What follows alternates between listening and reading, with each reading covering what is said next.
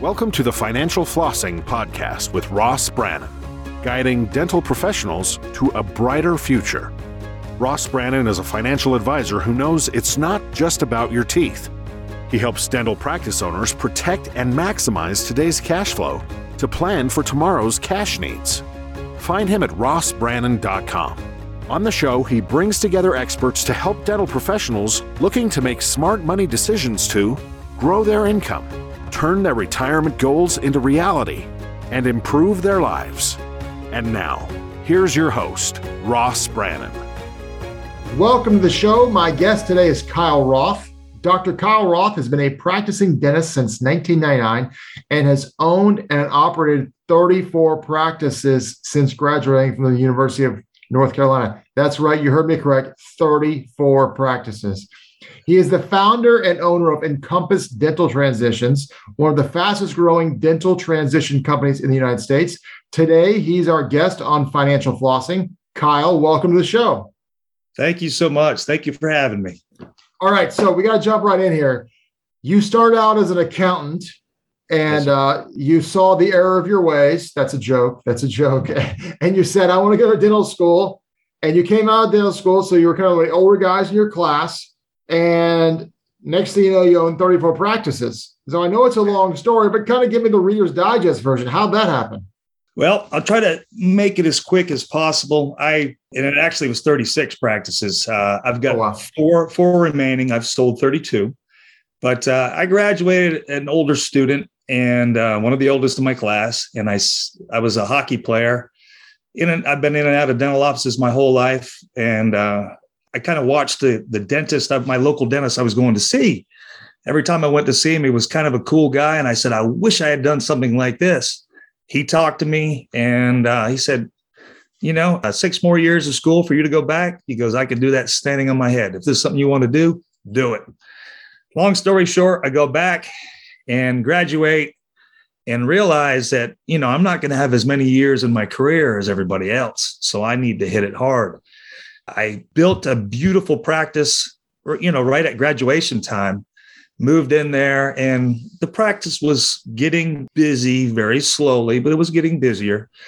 In the meantime, I was moonlighting in a different office and working with Medicaid. It's more of a clinic setting. But I said, maybe I'll introduce some Medicaid to this office. So I introduced just a little bit. I wanted to do it until my practice got busy enough for the full fee-for-service practice. Introduced them.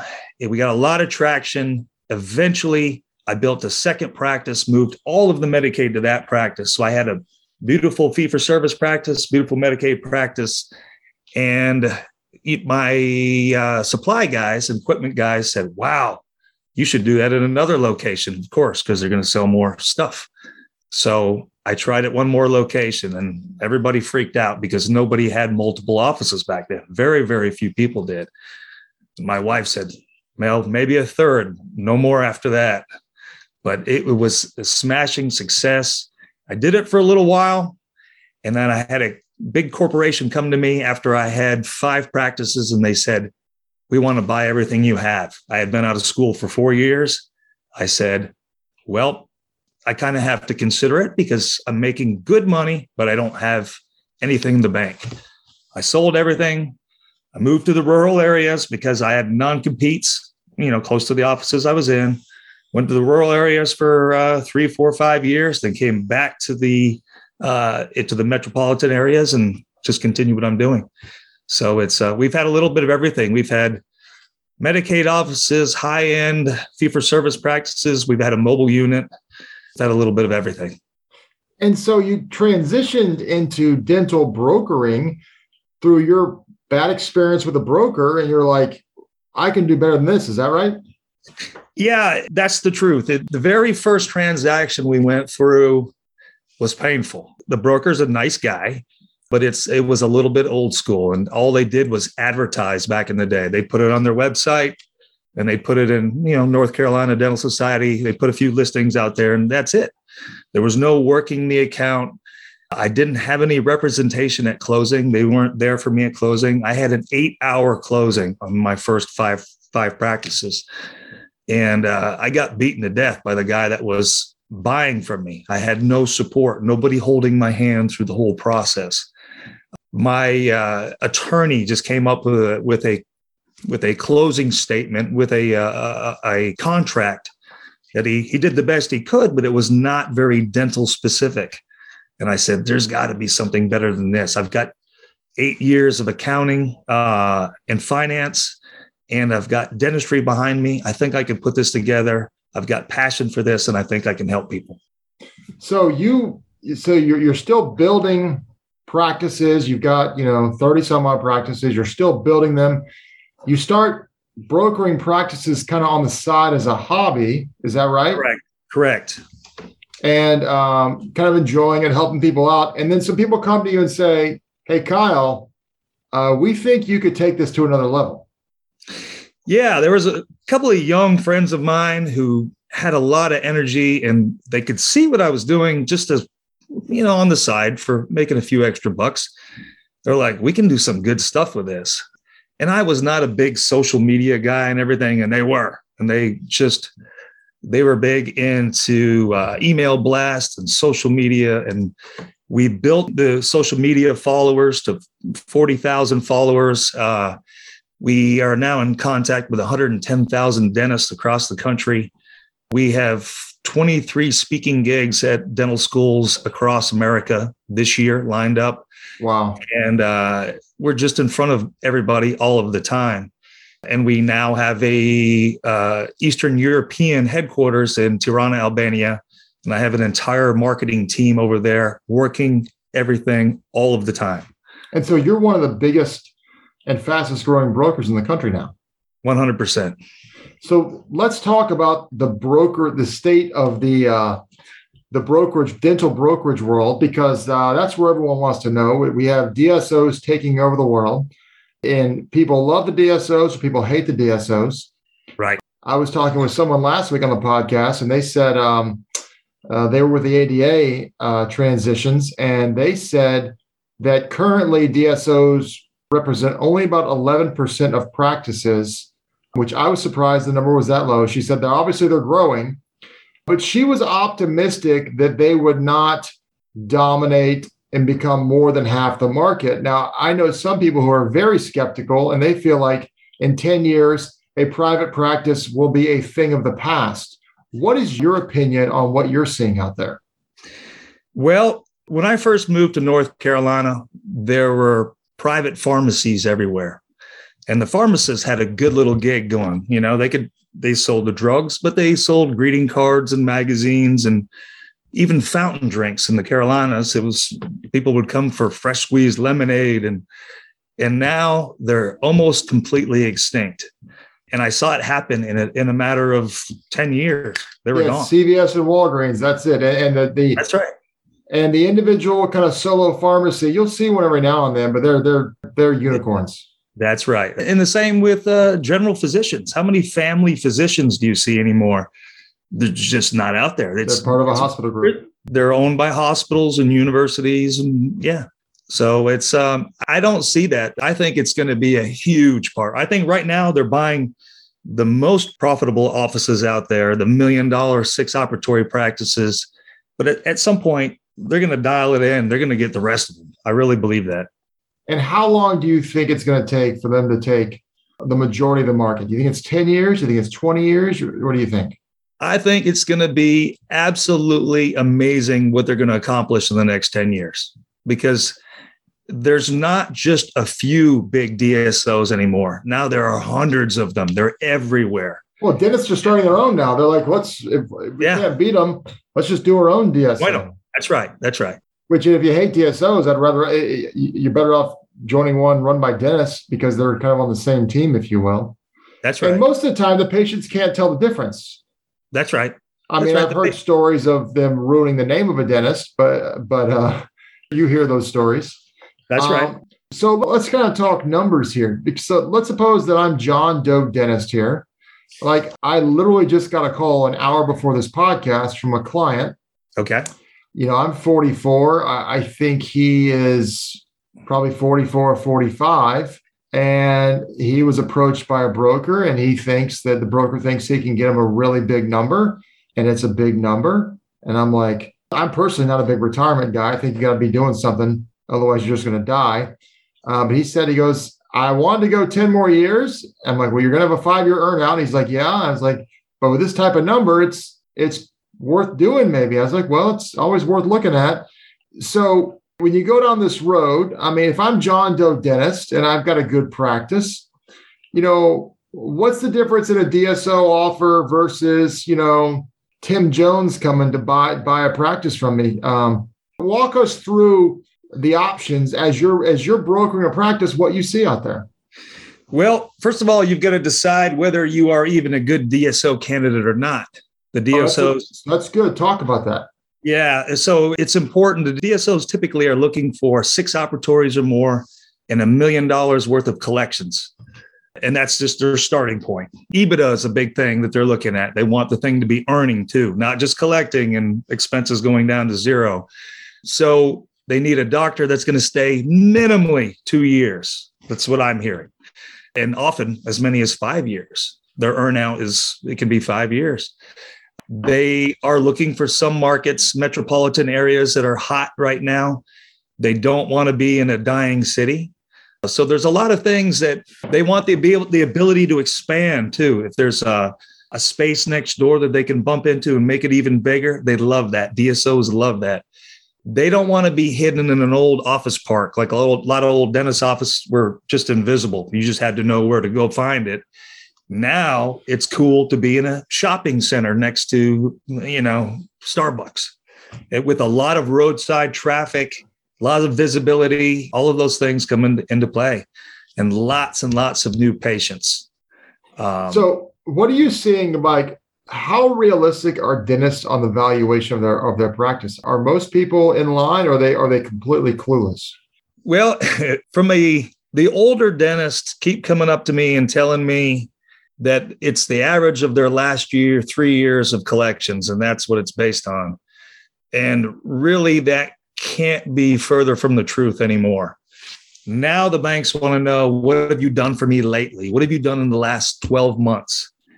If 2 years ago you were killing it, now you've decided to take Friday off. Now you're taking Thursday off. Now you're Wednesday, you're working a half day. The numbers are dying. It looks like a dying practice. The banks are going to have a really, really difficult time discerning the difference between the doctor taking time off and just the practice dying altogether, So it's, that's the kind of stuff I'm seeing. Is there a typical multiple of EBITDA that you're saying that they want? For the DSOs, I'm seeing anywhere from 3 to 10 times EBITDA. And that depends on how many locations, what their EBITDA is. It depends on the number of patients, how badly they want that market.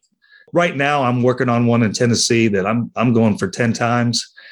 And these people have not been out of school that long, and they've got a couple practices that are doing really, really well, and they're going to be set for life. So to me, when the market is as hot as it is right now, if you can make $30 million when you haven't even been out of school 10 years, why not? It doesn't mean you have to stop working. You have to earn some of that out anyway. You're going to have to be spending 2 to 3 to 4 years there maybe. And you don't even have to do dentistry. Not everybody wants to do dentistry their whole life. Some people get into it and they go, I'm not sure I want to do that. So I'm happy doing what I'm doing right now. I love dentistry. I had a lot of passion for it, but I like this even better because I can do this sitting in Colombia, South America, somewhere on a beautiful balcony overlooking the water and or anywhere that I got Wi-Fi, I can do it. So it's using all the knowledge I got from all of the years, spending time in continuing education courses, working with my staff, working with other doctors. We still get to use all that information. It's not the end of the road if you don't want to. How much of this is interest rate driven by private equity? So companies and investors are starving for yield. We have super low interest rates. If rates go up this year, like they're allegedly going to, and if they continue to go up, will that slow down the DSO market? It depends how much it go up. I imagine it will slow a little bit because the numbers are almost silly right now, what people are paying. And even individuals are paying in hot markets ridiculous prices. It's the highest I've ever seen in 18 years of doing this.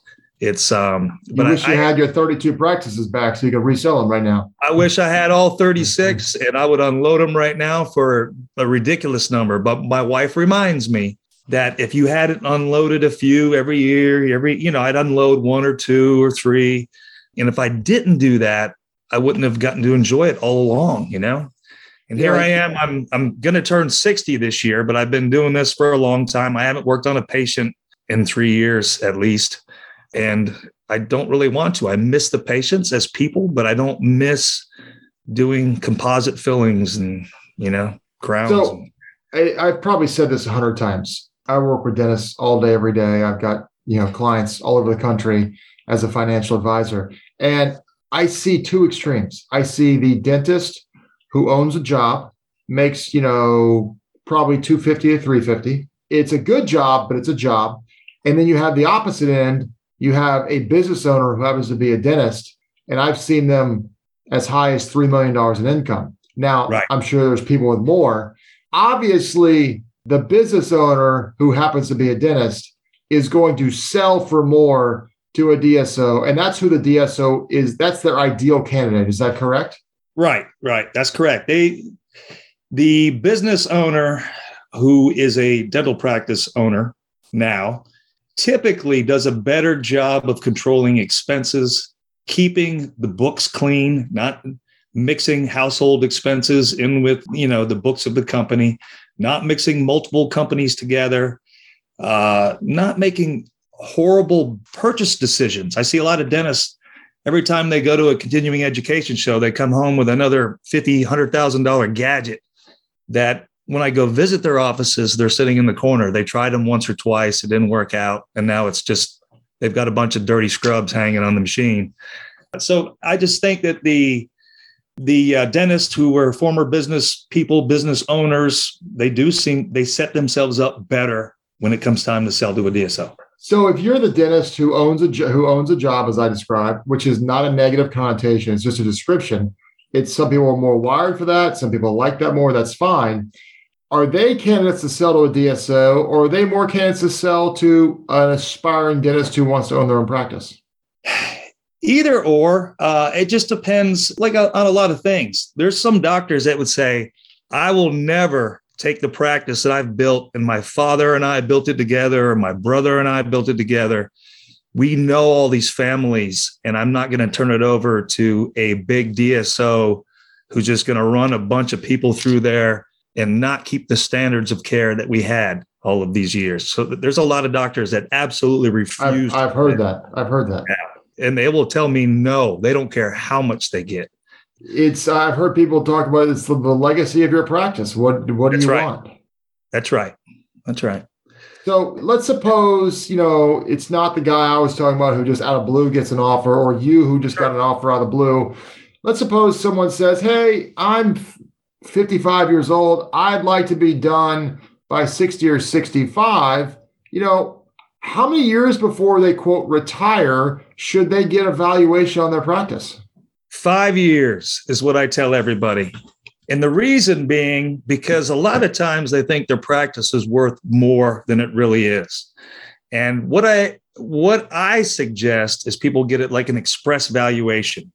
I can talk to them for 20 minutes, look at their office, just look at some comps and tell them what their office is approximately worth. If they go, whoa, I thought it was worth a lot more than that, you've got 5 years to make some corrections. And I've got lots of ideas. If you want to talk about those things, some of the things you need to do to get your office ready to sell so that it can sell at top dollar rather than. Well, give me a bullet point list, just kind of rapid fire. What are those things? Well, first of all, to get your office ready, it's got to have some technology in it. Believe it or not, there are still lots and lots of doctors with dark rooms. And they've got paper charts, not digital charts. They've got maybe one computer at the front desk. They have no intraoral cameras. They have no digital sensors, nothing, really. Wow. The last time they rented their waiting room was somewhere in the 1980s. They've got brass fixtures everywhere. Their paintings are faded. Everything is dull. It looks like a funeral home in there. And They have 30 to 35 years worth of stacked up gadgets and pictures, and the waiting room is littered with signs that say no checks, no cell phones, no this, no that. And it's just, pamphlets everywhere. So there are things they can fix. So technology is important, cosmetic transitions, simple things like paint and flooring and LED lighting and just decorations in the waiting room. That's all inexpensive. If you don't get those things done, there's some of these practices, I can't even give them away, because the typical buyer that been out of school for 2, 3, 4 years, he looks in there and he's got a dark room. He's never developed film in his life. Oh, wow. He's never done a paper chart. He's never seen a paper chart. The other thing, you've got to keep your foot to the floor. You cannot coast into retirement, start taking more and more days off and telling me that the bank will understand that, they want to take more days off. We did this much 3 years ago, and now we're doing this. The bank will not understand. Hygiene production has got to be 25% or greater. It's great to keep your hygiene department just stacked full of business. Market if you need to. Bring in another hygienist if you need to. Marketing is super important.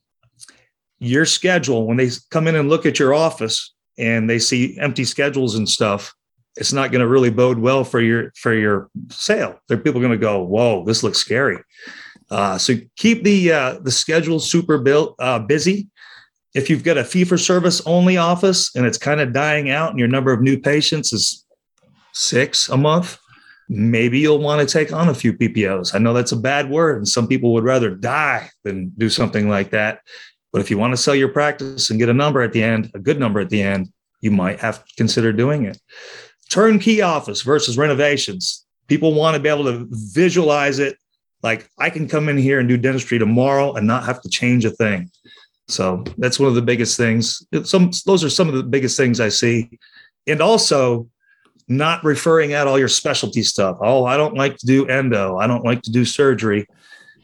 Fine. Either learn to do some of those procedures or bring in some specialists on a few days to do that in your office, so the numbers stay in your office. Yeah, I see a lot of the real successful practices. They do most of the specialties on their own. Right. And so it's interesting you say that. So, so let's talk a little bit in the last few minutes we have here. So your firm, Encompass, you obviously broker these things. So if people want to broker their practice, they should be reaching out to you. Now, I told you earlier offline, kind of what I've seen. I've seen some unethical brokers who double dip on buyer and seller side, which you would agree that is unethical, correct? 100%. And if you're selling to a DSO, not all the time, but some, if not many of the times, the DSO will pay the brokerage fee, correct? The DSO will, to a point, pay the brokerage fee. And it depends on how badly they want the practice, right? So I at least try to get a couple of points. If I'm charging 5%, if I can get the DSO to pay 2 or 3%, that's amazing. If they want it, they'll pay the whole 5%. If they want it bad enough, especially if you've got 8 DSOs, like we've got right now on a Tennessee practice, 8 people, 8 different groups looking at the same one, they all want it. I think they're going to pay the whole thing. So hot markets, Charleston, South Carolina, Dallas, Texas, Charlotte, Raleigh. There's some areas that are so hot that the DSOs are killing it right now. So what is the standard brokerage fee? Standard brokerage fee, old school, is 10%. They'd say 10%. But for me, it depends on a lot of things. It's anywhere from 5 to 10%. And that it's easier for me to sell, believe it or not, a $2 million practice than to sell a $600,000 practice. A $600,000 practice at this point, if they've got an associate working in there, is making almost nothing. Okay. And the banks don't want to lend on that because it assumes unless you grow the practice, the doctor working there won't make anything. A $2 million practice is typically making, $500,000-$600,000 per year. It's easier for me to sell that.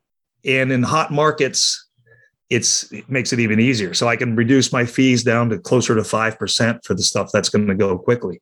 If it's a practice producing 300,000 and it's in a rural area and they're only open 2 days a week, it's going to last a long time. I'm going to have it listed for a long time, and that's going to be a 10%er. So tell us a little bit about what differentiates Encompass versus the typical broker. I think the difference with Encompass is, bar none, there's nobody that can keep up with the amount of marketing we do. This Albanian marketing group has been the best thing I've ever done. I was there. My friend's got a film company in Tirana. I was there visiting, and they shot a travel documentary with me in it this past year. And I got to know a bunch of guys there graduating from school, and the average Albanian makes, I think, $8,000 a year after college. Oh my gosh. They speak 3 or 4 languages. Their English is amazing, and they're very, very hungry. They actually want to work. So I put a few ads over there, and I got dozens and dozens of really good applications, highly energetic people. I developed a team, and I actually have a headquarters in Tirana, in the capital city, and they work the marketing more than anything I've ever seen before. We're in touch with 110,000 dentists nationwide on email blasts. We got 40,000 followers on social media. Like I said before, we're speaking to 23 dental schools across the country. We get in front of dental groups all the time.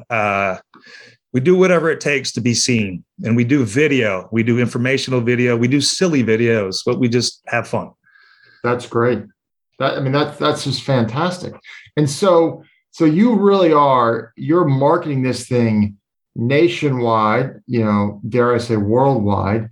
And you've done this, quite frankly, more times personally as the owner than most brokers have actually done themselves. In addition to that, you've done it as a broker, however many times, a lot over, and you have an inside understanding of the industry because you've been in it for so long, and you're a dentist and you understand the ins and outs. Well, and I think one of the biggest things is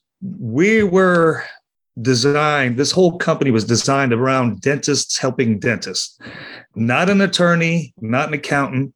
Not to say that those guys can't come up with beautiful valuations and they sell the practice, but we are intimately involved with all of the equipment, with all of the knowledge. I can walk into an office in 5 minutes. I know all of the equipment. I've had it all before. In 36 practices, I've had every dental chair, every piece of equipment ever out there.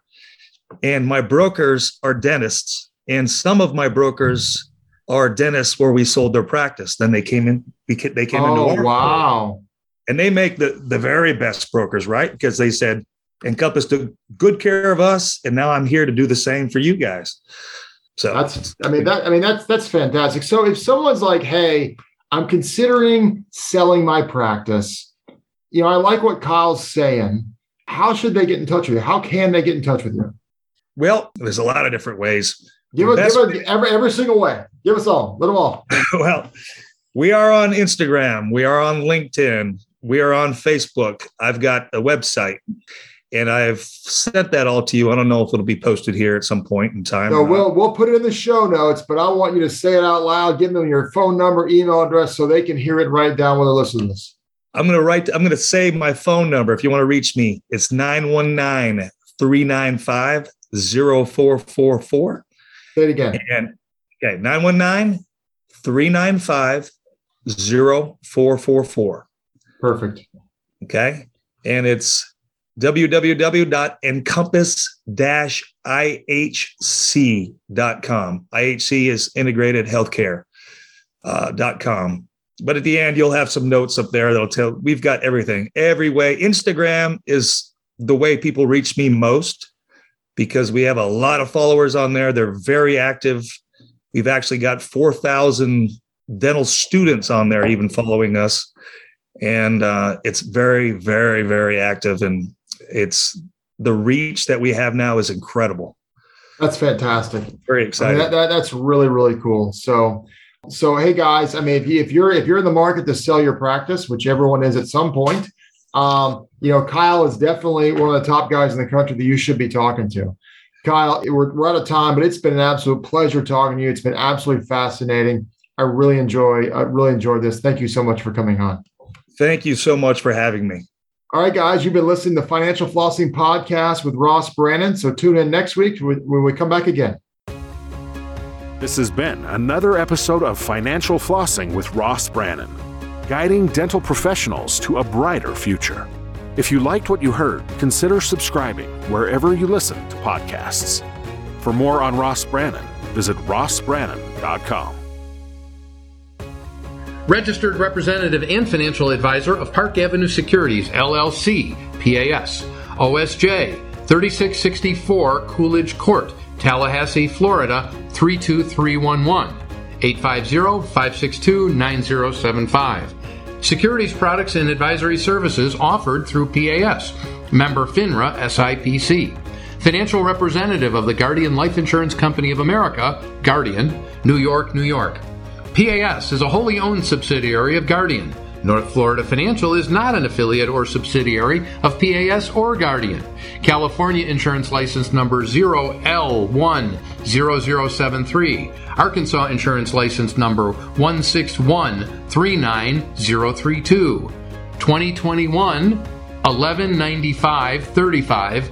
Expires 423. That last part can also say 2021 119535. Expiration April 2023. This podcast is for informational purposes only. Guest speakers and their firms are not affiliated with or endorsed by PAS, Guardian, or North Florida Financial, and opinions stated are their own. Ross is a registered representative and financial advisor of Park Avenue Securities, LLC, PAS, OSJ, 3664 Coolidge Court, Tallahassee, Florida, 32311, 850-562-9075. Securities products and advisory services offered through PAS, member FINRA SIPC. Financial representative of the Guardian Life Insurance Company of America, Guardian, New York, New York. PAS is a wholly owned subsidiary of Guardian. North Florida Financial is not an affiliate or subsidiary of PAS or Guardian. Arkansas Insurance License Number 161-39032. California Insurance License Number 0L10073. 2022 133890. Expiration 0224. This podcast is a part of the C-Suite Radio Network. For more top business podcasts, visit c-suiteradio.com.